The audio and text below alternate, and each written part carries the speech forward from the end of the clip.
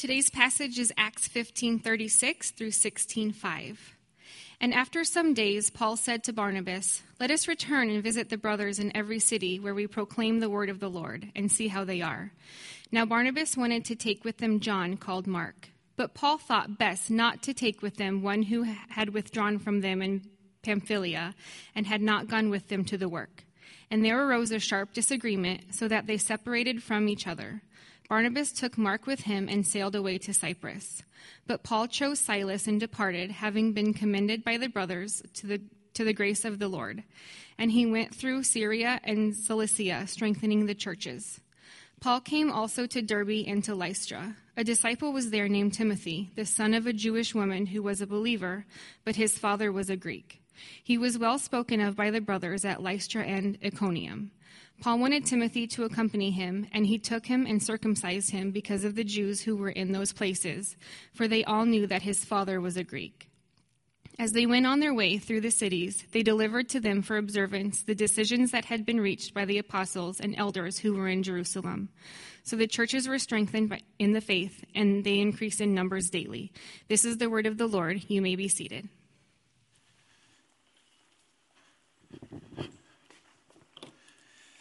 Well, good morning again, guys. My name's Sean.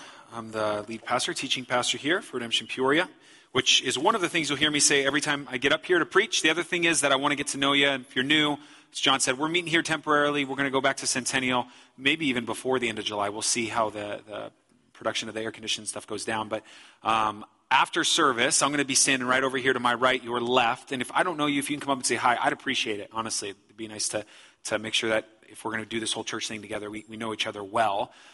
Before I jump into the text immediately, I want to throw some, over the next 3 weeks, what the kind of the preaching calendar will look like. If you don't know, part of my job, my area, is to oversee the preaching and delegation of all of that as the teaching pastor here. And for the next 3 weeks following this, we're going to stay in the book of Acts.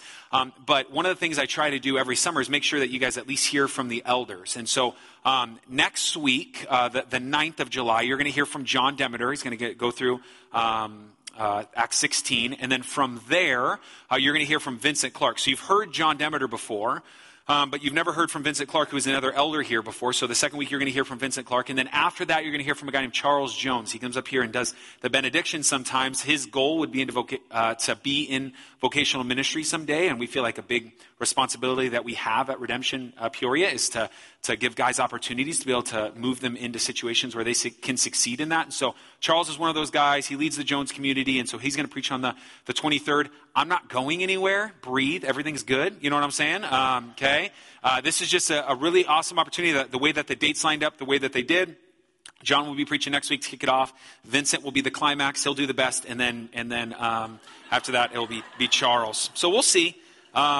Vincent likes pressure, so we'll see how that all rolls out. Okay, we're in Acts 15. If you don't know, we've been going through the book of Acts for a while now, since the beginning of the year, and we've been tracking what God's doing. This is an account of God moving after Jesus leaves the earth, ascends into heaven, and leaves his Holy Spirit. We've been tracking what's going on with all of that.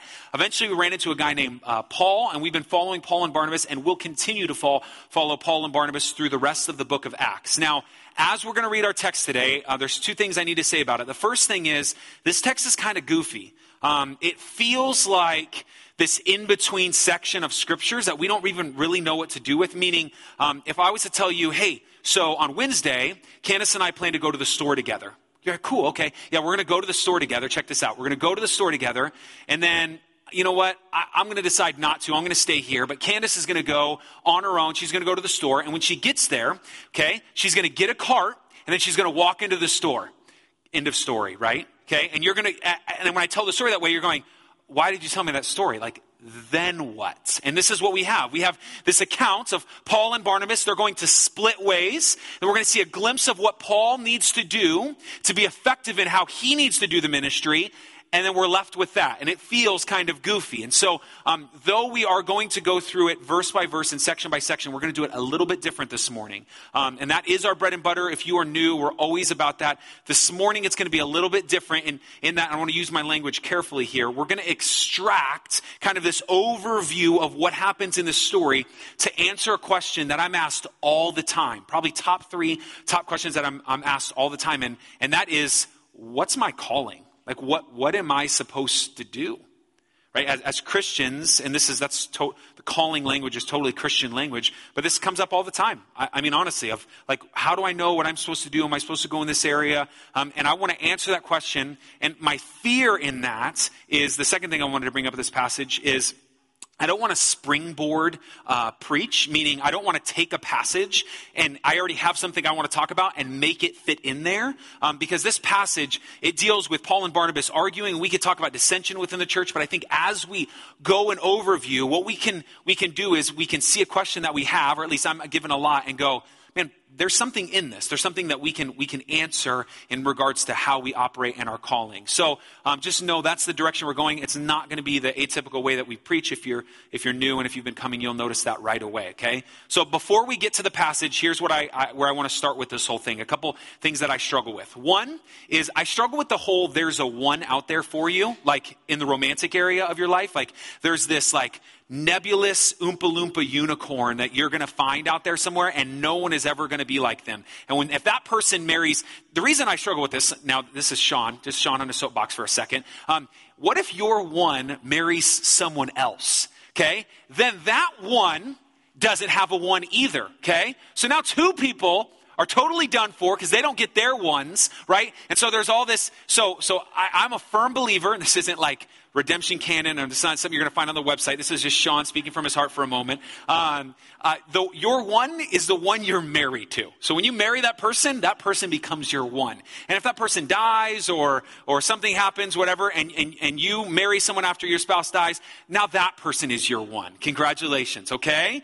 Now the other thing that I set that up because the other thing I struggle with is this idea that there is this niche specific, something that God has like almost like made you do. Like there's this thing that you have to do. He's given you this task, and he's not only planned your ways, but he's directed your steps, and you don't have any, and you just, this is it, and I have to. Now, I believe God has a call very specifically for us as a congregation, and even as you as individuals, and me as an individual. I believe that's true.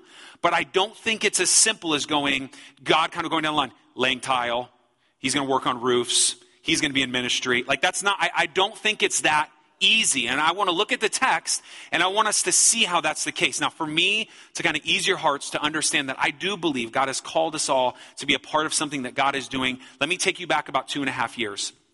And when we started Redemption Peoria, whenever you plant a church that you want to get a bunch of people together and you have what is called a launch service, right? And we had our launch service in February. Well, before we did our launch service, before it was a public service, we did something called a pre-launch. We just got the people that were already kind of part of our core group. There's maybe 60 of us, 80 of us.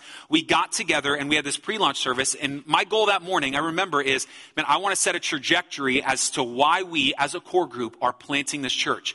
And something I said over and over and over again. And I would ask you if you remember what it was, but First Service didn't remember it was, and I don't want to be embarrassed again. So what I said over and over again at the time is, we are planting a church for mission.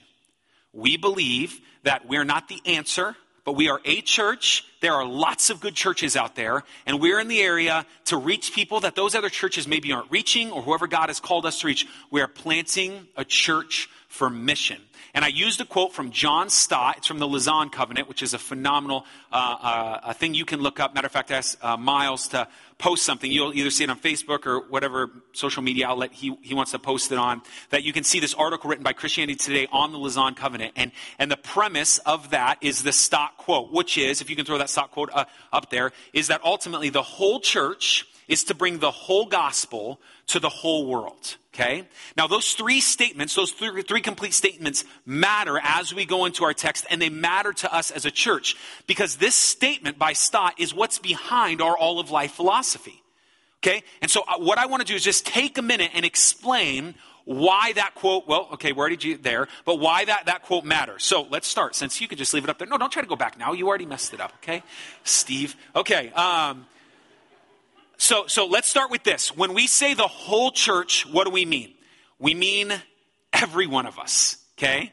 Now, that sounds like duh and kind of cliche, but hear me when I say this.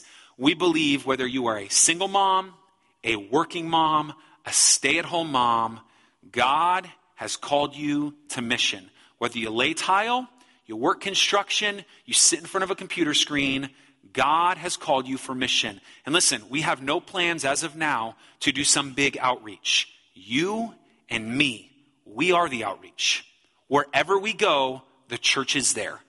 And so when we first make this statement, the whole church, we believe that all of us are on mission.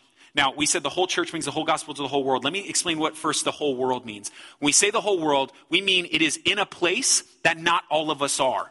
So here, do the math real quick. We are together very little, very, very little in comparison to how much we are apart.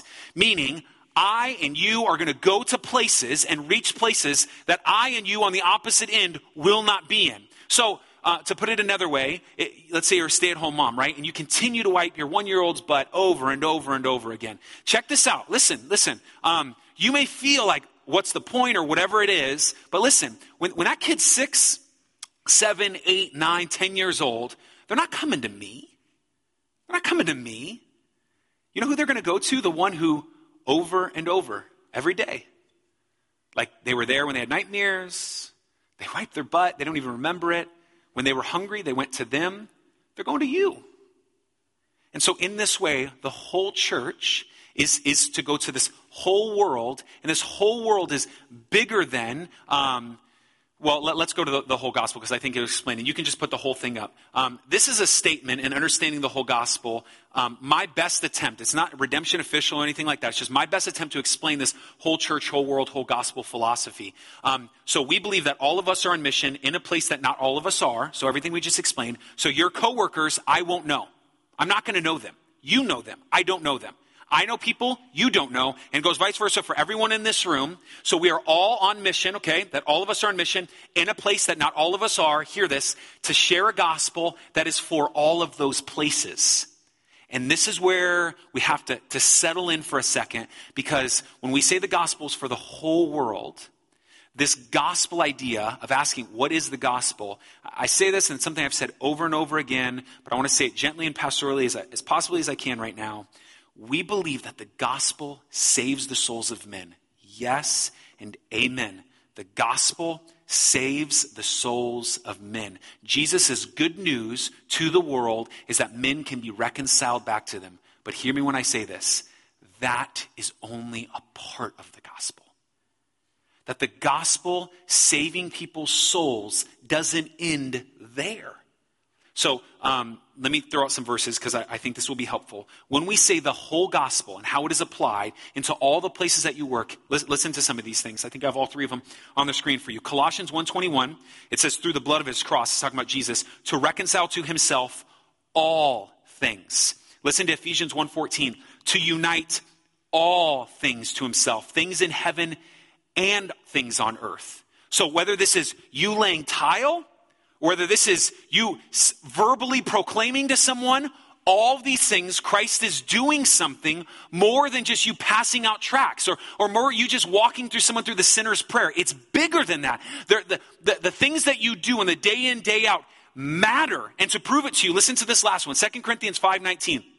In Christ, God is reconciling the world to himself. This world unfortunately, cosmos is the Greek word. We only translate it to world, but it means more than just a material thing. If I was to actually translate it, this is how I would write out the translation of it. It means the world, but it means the universe, worldly affairs, the inhabitants of that world. As a matter of fact, Stephen Mott wrote in his book, Social Ethics, or Biblical Ethics and Social Change. It's a book I had to read for my master's program, and I'm rereading it this summer because it's so insane. And the point and the premise of the book is trying to understand the depths of what's going on, how sin is affected, and ultimately how Christ is doing something in the very fibers of all that's going on. And listen to how he defines the word cosmos, this idea of cosmos, that in 2 Corinthians 5:19, in Christ God is reconciling the world to himself. When you hear that, What do you think? What is the world? Listen to what he says.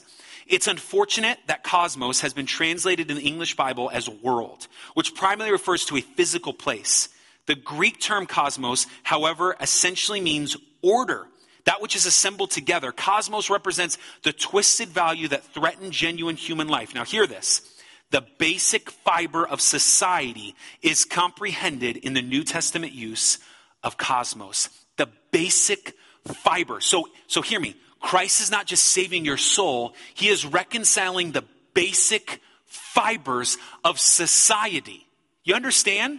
So the difference here is to understand my job as a pastor, putting all the kind of caveats there that receiving a stricter judgment and greater honor. I'm going to stand before Jesus one day on the judgment day, and I'm going to stand before him, and what he's not going to say to me is what he's going to say to Philip, who lays tile, who goes to our congregation. So Phil is going to stand before God, and this is crazy because it's almost as if God in this moment, him reconciling all things back to him, goes, man, do you remember when you were at that house and you were laying that tile and you worked so hard to make sure it was straight?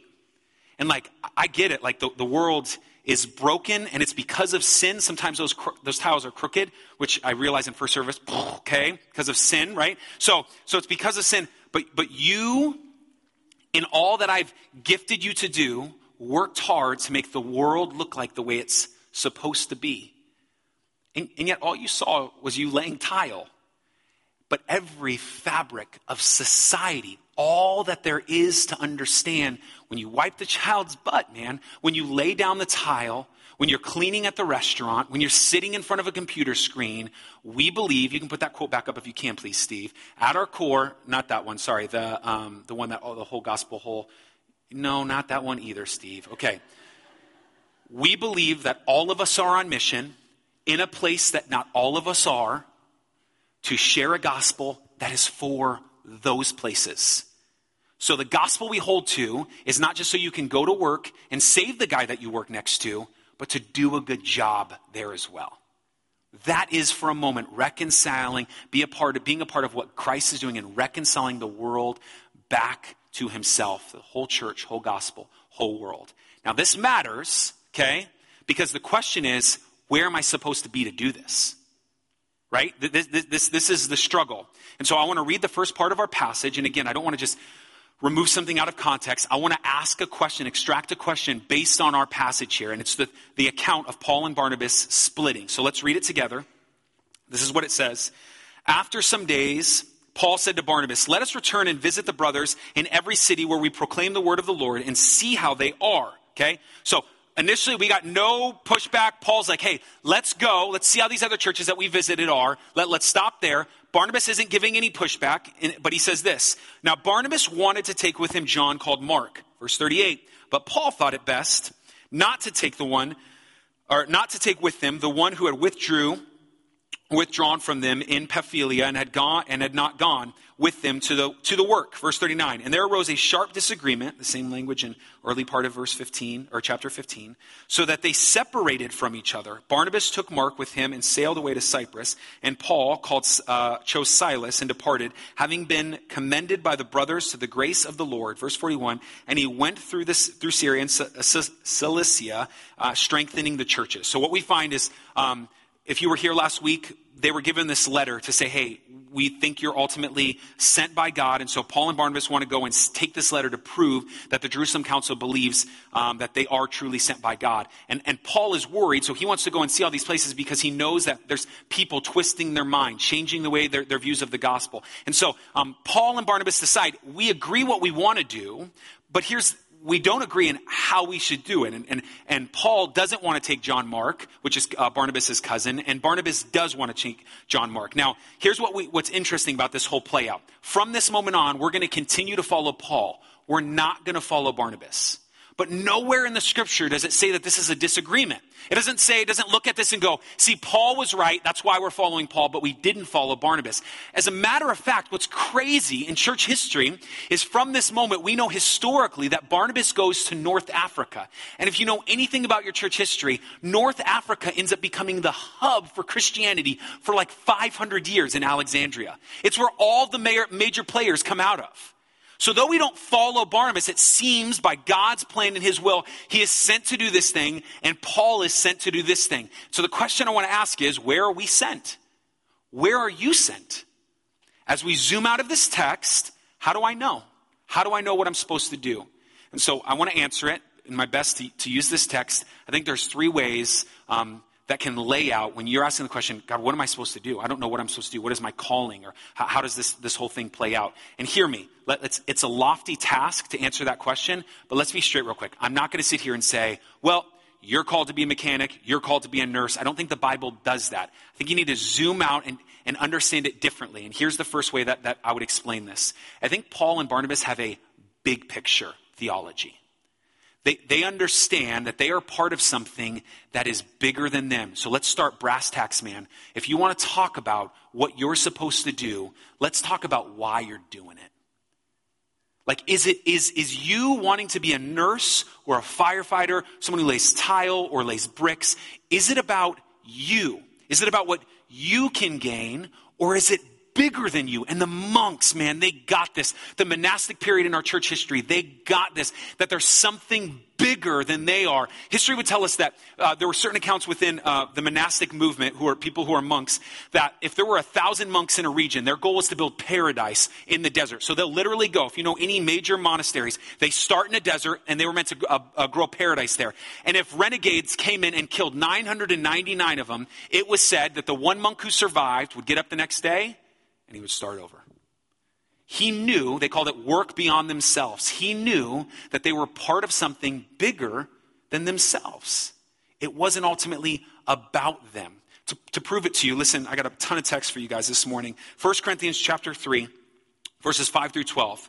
What then is Apollos? What is Paul? Servants through whom you believed as the Lord assigned to each. I planted, Apollos watered, but God gave the growth. Verse 7, so neither he who plants nor he who waters is anything, but God who gives the growth. Verse 18, he who plants and he who waters are one, and each will receive his wages according to his labor. Do you hear that? Do you hear that? Each will receive. God has given you the ability to do what you're doing, to be a part of something bigger, but each will be held accountable. You track with me? So it wasn't you who, like, in your mother's womb, decided to understand code. That wasn't you. I know JavaScript. That wasn't you. That wasn't something that you put in front of yourself. No. Hear me. There are tons of people, yours truly, who don't understand those things. But you do. Why? That's not something you, and you can look at this on physical levels. There are things that physically you can do that other people can't do. The big question on the table is, or at least what Paul's pointing out here, it's not even a question, it's a statement of, you're going to stand before God. You're going to stand before God for the gifts that were given you, the plan that he laid out before you, but he's not done, okay? He goes on to say this, to them to the work, to his, each according to his labor, verse 9, for we are God's fellow workers, or the NIV says we are co-workers in God's service. I love that. You are God's field, God's building. According to the grace of God given to me, like a skilled master builder, I laid a foundation, and someone else is building upon it. Let each one take care how he builds upon it. For no one can lay a foundation other than that which is laid, which is Jesus Christ. Verse 12, now if anyone builds on the foundation with gold, silver, precious stones, wood, hay, or straw, and he goes on to explain the detriments of laying on top of that wrong foundation and all the good things of doing it right. But my point is this. Paul is saying in this moment, because the people in the Corinthian church are arguing, well, Barnabas or Apollos or Paul, he's the one who discipled me. He's the one who baptized me. And Paul's going, you don't get it. This isn't our story. This is God's story. We're a part of something more. And so, man, flat line, again, brass tacks, let's start there. Before we get into what am I supposed to do you understand whatever it is isn't about you? Do you understand it's a part of something bigger that God is doing? The second thing that I think correlates with this really well is to understand as you walk into that office or you walk onto that job site, that the Holy Spirit was there far before you were. So you're not bringing the Holy Spirit with you. The Holy Spirit was already there doing a work. So the thing that I always get at when someone asks me, man, I don't know what I'm supposed to do. How do I know what my calling is or whatever it is? I ask this question, what do you want to do? And it's almost like, well, I only want to do what God wants me to do. It's like, that's great, Mr. Holy. But what I'm asking is what desires do you have? Because those things matter. And the reason they matter is, check this out. It's God who wills within you as a Christian. Do you understand that? It's God who wills within you, and it's God who acts within you. Maybe you don't believe me, so let's do more Bible. I'm all about that. Philippians 2:13, listen to this. For it is God who works in you to will and to act according to his good purpose. So we're not robots, but crazy. Like God, if you're asking why do I want to do the things that I want to do? Why do I have a desire to do these things? It's God given. Now this is where it's tricky, because this can immediately become, humanistic philosophy, right? I mean, this can be something that you go you just want to do what you want to do. But there's a difference. One being, if we look at the cross and we look at Christ, he is driven by the joy, according to Hebrews 12, that is set before him to endure that cross. Meaning, God has a call on him. He has a desire, a joy to do something that even in the moment of Gethsemane, he doesn't want to do. He asks his father to take this cup from him. So the best example I can give is, I absolutely believe that Candace has called, God has called both Candace and I to parenting, okay? So we believe God has called us to parent, to foster parent, to have biological children. But hear me, there are moments I don't want to parent. There are moments where you want to roll up into a corner and just cry. There are moments where you go, I don't want to deal with this right now. But the greater call of God, that he's willing within me, he's doing something, I have a desire. So when I say you just have this desire for something, it's not just this abstract, I just want to be a basketball player, right? And I've shared this with you before. Growing up, I want to be in the NBA. And I get calls all the time to be a part of the league, but I reject them because here's the deal. I believe what I'm doing, I'm called to do, and I would, if truly I was asked to be in the NBA, if I was, I honestly would say, that's not what I want to do. Though I think it would be fun and I would enjoy doing it, I believe by this crazy, I don't know, I sound so charismatic, willing of God within me, I'm called to do this. And hear me, it's okay to lean into that. It's okay to lean into that. Let me prove it to you because we're not done. 2 Thessalonians 1:11, listen to this. With this in mind, we constantly pray for you that our God may count you worthy of his calling, and that by his power, he may fulfill every good purpose of yours and every act prompted by your faith. So Daniel Bacon, you can leave that, we're going to have to put the other quote up in a second, but a guy named Daniel Bacon from Wheaton College comments on 1 Thessalonians 11. Listen to what he says, and I don't know if Steve will have to jostle back and forth, but listen to what he says. What's interesting here, talking about 2 Thessalonians 1:11, here is to see the initiative seemingly come from us who undertake a purpose or act. Okay, the initiative comes from us. Then after taking that first step in faith, we see God working in power to fulfill that act or purpose through us. I hope you're tracking there. Here then is the mystery of partnership with God.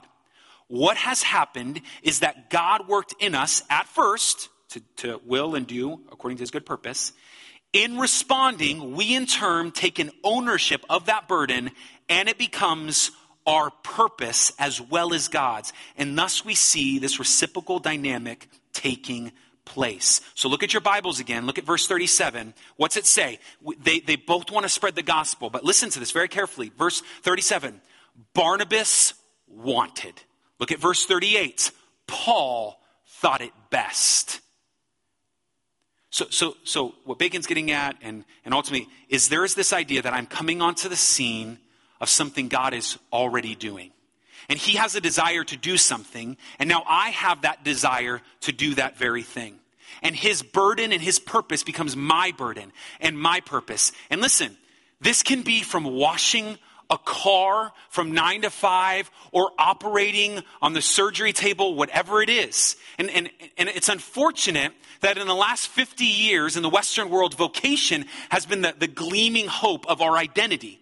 Because before millennia before this, people worked to survive. But we have all of these options, and we spend all this time working or driving towards what we want to do instead of sitting in the moment, understand that God is already doing something, inviting us into it.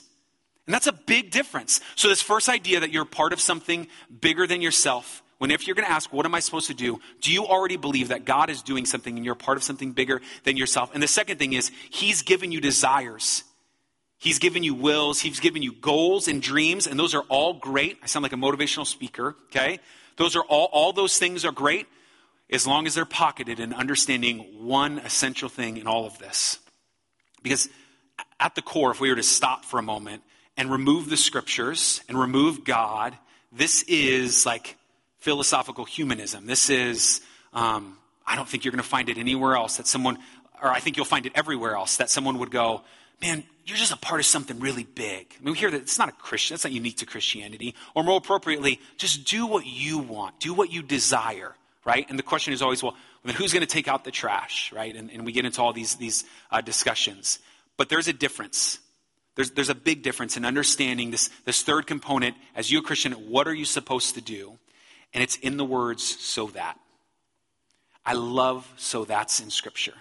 I love them. Sometimes it's just a so, sometimes it's a that, sometimes it's therefore, sometimes it's because. But my favorite so that's are found in 1 Peter. I want to read it to you. In 1 Peter chapter 2, verses 9 through 12. Listen to what he says. I don't even know if I have it on the screen, so you might just have to listen. But you are a chosen race, a royal priesthood, a holy nation, a people for his own possession. Do you hear that? God has put you here, according to Acts 17, which Vince is going to kill when he preaches it. But according to Acts 17, verses 26 through 28, that he, I love this, in his sovereignty, set the boundaries of the dwelling in the pre-appointed times so that they would grope for him, reach for him, hopes that they would find him, for he's not far off from each one of us. So you are set here. You have been chosen not to end on you, but with responsibility. There's a responsibility. Hear what he says. You've been chosen a royal priesthood, a holy nation, a people for his own possession, that you may proclaim the excellencies of him who called you out of darkness into his marvelous light. Verse 10, once you were not a people, but now you are God's people. Once you had not received mercy, but now you have received mercy. Beloved, I urge you as sojourners and exiles to abstain from passions of the flesh, which wage war against your soul. Keep your conduct among the Gentiles honorable, so continue to live out this gospel thing. Continue to follow Jesus well, so that when they speak against you as an evildoer, they may see your good deeds and glorify God on the day of visitation. So the purpose, when any of us ask, God, what am I supposed to do? How am I supposed to do this? The first premise is to understand we're a part of something God is already doing, and he is moving to move me in a certain area. But what's awesome about this is not something I'm making up. What we find in the beginning of Acts 16 is exactly this in the life of Paul. So from this point on, we're just going to follow Paul. But listen to what Paul does. Okay, listen to this. This is crazy. So Paul came also, this is verse 1 of chapter 16. Paul also came also to Derbe and Lystra. A disciple was there named Timothy, the son of a Jewish woman who was a believer, but his father was a Greek. So we know of Timothy. You've heard of 1 and 2 Timothy. This is Paul writing to this Timothy. He was well spoken of by the brothers at Lystra and Iconium. Paul wanted Timothy to accompany him, and he took him and circumcised him because of the Jews who were in those places. For they all knew that his father was a Greek. As they went on their way through the cities, they delivered to them for observances the decisions that had been reached by the apostles and elders who were in Jerusalem, so that the churches were strengthened in faith and they increased in numbers daily. So we have this ongoing story, which we'll pick up again. John will pick up again next week. But did you catch what just happened? So Paul meets this guy Timothy. He already has Silas. He meets this guy Timothy. He's this young kid. He's like, hey, listen, your mom is Jewish. Your dad's Greek. I want to go preach in this area that has lots of Jews. So I'm going to have you be circumcised. Now, if you've been following the book of Acts, you're going, wait, what? Because up to this point, it's been like Paul. Matter of fact, if you read Galatians chapter 2, I believe verses 3 through 5, it's the story of Titus and how he cares so much about Titus not being circumcised. He says it's a matter of the truthfulness of the gospel. And yet he takes Timothy and has him circumcised. So here's a guy named John Newton in 1799 says that Paul is a reed with non-essentials, and he's a pillar with essentials. Meaning that there are things that Paul knows he should do and will do that are non-essential issues, but he's not moving on the essential things. And the difference here with Titus is born non-Jewish. but Timothy is raised Jewish with a Jewish mother. So he is born by blood Jewish. And Paul and Timothy are about to go preach to Jews. Now, Paul knows, and I almost guarantee you Timothy knows, circumcision is not what is going to save Timothy. But if I'm going to go talk to the Jews, I don't want this to be a hindrance. It's not what saves you, but I don't want it to be a hindrance. Piper actually says it like this, and I think he says it really well. Timothy's circumcision is not motivated by Christian pressure from within, but a missionary strategy from without. So Paul is intentionally going, hey, I know we need to do this, which is easy for Paul to say because it's Timothy being circumcised, okay? But we see this in Paul's writing constantly. Listen, again, quoting Corinthians. This is in 1 Corinthians. 1 Corinthians chapter 9, verses 19 through 23. For though I am free from all, I have made myself a servant of all, that I might win more of them. Verse 20. To the Jews I became a Jew in order to win the Jews. In order to win Jews. To those under the law, I became as one under the law, though not being myself under the law, that I might win those under the law. To those outside the law, I became as one outside the law, not being outside the law of God, but under the law of Christ, that I might win those outside the law. To the weak, I became weak, that I might win the weak. I have become all things to all people, that by all means I might save some. Listen to verse 23. I do it all for the sake of the gospel, that I might share with them in its blessing. So you have this big picture. God, what am I supposed to do? Whatever it is, hear me. It's for the purposes of rubbing elbows with, becoming all things for the growth of the gospel of Jesus Christ, the growing of his kingdom, and that his name would be made big. Let me give you an example of this. 6 months before we moved to the house that we're in right now, my next door neighbor, the neighbor across the street from me, invited me to come over to watch the Pacquiao-Mayweather fight. I don't know if you guys remember all this, but he invited me to come over. Now, I don't follow boxing, I don't follow MMA, and I don't think there's anything wrong with it. It's just not something that I track. And so he asked me to come over. He's like, hey, dude, just come over and have some beers and let's watch the fight. So, and as I made clear last week, drinking is totally sin, and I knew I wasn't going to partake in that. And so I knew I wanted to get in there. And so what I did was, Brandon Emberlin, who's a friend of mine who goes to this church, I knew he drank. And so I'm like, hey, Brandon, come with me so you can drink the beers for us. Okay. So we're kind of seeing, and I'm Googling everything that I can know about. And I know the basics of boxing and MMA or whatever, but I'm Googling everything that's been going on with Pacquiao and Mayweather because I want to enter into that and I want to be able to have a legitimate conversation. I don't feel like it's being fake. It's me trying to become all things to this guy. Right? And so as we grew with this relationship, right? And I said I didn't drink, but he was cool because my buddy drank. So eventually, as time went on, right? As time continued to go on, I got to share the gospel with him. And I think in a lot of ways, this is exactly what's happening. Paul is going, hey, listen, this circumcision thing, it's not worth it. For me anyway. I mean, you got to deal with it. So I need you to be circumcised. And so now we can go and we can become all things. If this thing matters to the Jews and we know it's not a salvation issue, and that's what we're going to continue to preach, and that's what the New Testament through Paul over and over preaches, then be circumcised. And so this is for the purposes of mission. So what am I saying here? Being a part of God's plan, something that he is doing, and you having desires, they mean nothing.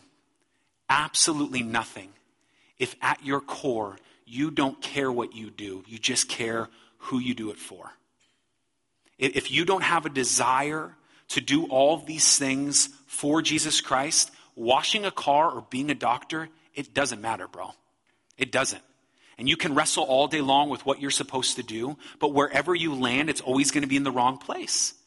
You're going to feel this lack of contentment, I don't feel fulfilled because at the core, you weren't made just to do that job. And this is what makes the gospel so awesome. This is why the whole world can experience the whole gospel, the very fibers of society. And you being a stay-at-home mom, feeling like, what am I doing day in and day out? To know that I am doing it for the glory of Jesus Christ is the game changer. That is what matters. And it's through these paradigms that I want to read something to close our time from Lesslie Newbigin. And Lesslie Newbigin, he wrote a book called Amid the Rubble. And it's a book on this idea, this very idea that we're talking about. How do I know that what I'm doing, whatever I do, what am I called to do? And I'm here, hear me when I say this. I say this softly. I don't mean it absolutely. It doesn't matter. Stop worrying about what you're going to do and focus on who you're doing it for. And whatever you end up doing, promise, as you are led to do what God desires you to do, you're going to find the fulfillment you're looking for. And he talks about how wiping a baby's butt matters. He talks about you starting a taco shop matters. How you running at the station, saving a cat from a tree, I know cliche, I apologize, or working on a car, or making sure that you do a really good job in setting down tile, or making sure that you decorate a house well, making sure that you raise children well, all these things that you might forget. In this book, Amid the Rubble, Leslie Newbegin talks about how they have eternal consequences. From the minute details of the fiber of society, the very fabric in the which way everything operates, you have something that you are part of that is truly going to be everlasting. That's what the premise of this book is. And so this is what he says, if you can listen, because I think it's beautiful. Every faithful act of service, every honest labor to make the world a better place, which seem to have been forever lost and forgotten in the rubble of history. So just stop real quick. He says, everything that you've done, even things that you forgot about. Like, man, I forgot. You're going to stand before Jesus and be like, you did this for me. Like, oh yeah, I forgot I did that. Okay? Everything that's gone that you feel like has been forgotten and is pointless will be seen on that day, he's talking about the final resurrection, to have contributed to the perfect fellowship of God's kingdom. All who committed their work in faithfulness to God will be by him raised up to share in the new age. Here it is, listen, and will find their labor was not lost, but that it found its place in the completed kingdom. And I get it. You do not want to stay up late and fill those bottles up. You don't want to stay up late and make their lunch for the next day. You don't want to put in the hours. It would be easier to cut corners. No one's going to know. But hear me. If you are co-laborers with God, if he's called you, according to 2 Corinthians 5, to be a minister of reconciliation, then these things that everyone else doesn't feel as important, that's what drives you. These things matter, and they won't be forgotten. I don't know how they last eternally. I don't know what the new earth looks like, but I'm telling you, it all matters. It will not be forgotten. And I quote, as he says, the labor was not lost, but that it is found in its place in the completed kingdom. So when the question comes up, what am I supposed to do with my life? Man, work through those premises. I think this text shows us that Paul goes one way, Barnabas goes another way, and Paul's willing to do for the sake of mission, that I'm part of something bigger. God has given me desires to work in all these things, and then ultimately it's so that I can be a part of what God is doing in expanding his kingdom. Let's not forget that. Let's continue to hold fast to that. Let me pray for you guys.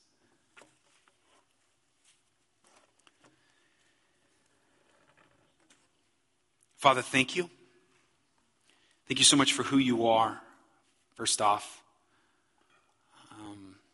I pray, even with fear, that I, in this moment, did not springboard into an area that I want, but as we went through this text together, that we're doing our best to understand that you've sent Barnabas on the path that you've given him, and you've sent Paul on the path that you've given him, and I pray that whatever path you've given us, whatever desires you've given us to lay out the things that we're going to do and the gift sets that we have and the abilities that we have, I pray that we would know at our core they don't end on us, that we would have a heart and a desire to be a part of what you're doing, and that we wouldn't get lost in money, we wouldn't get lost in popularity, we wouldn't get lost in comfort, we wouldn't get lost in prestige, but we would continue to focus on the fact that you're doing something, and you've asked us to be a part of it.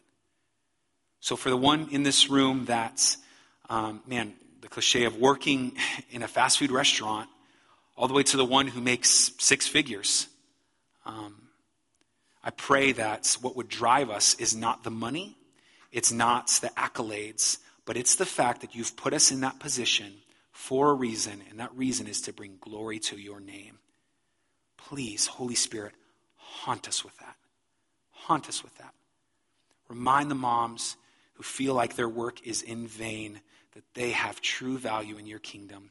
Remind the man who continues to sit in front of that computer and feel like his work is in vain, that he has true value in your kingdom. Remind all of us over and over and over again that our works done in faith will not be lost in the rubble. Thank you, Jesus, for that. Thank you for letting us be a part of what you're doing. We love you. We praise you. In Jesus' name, amen.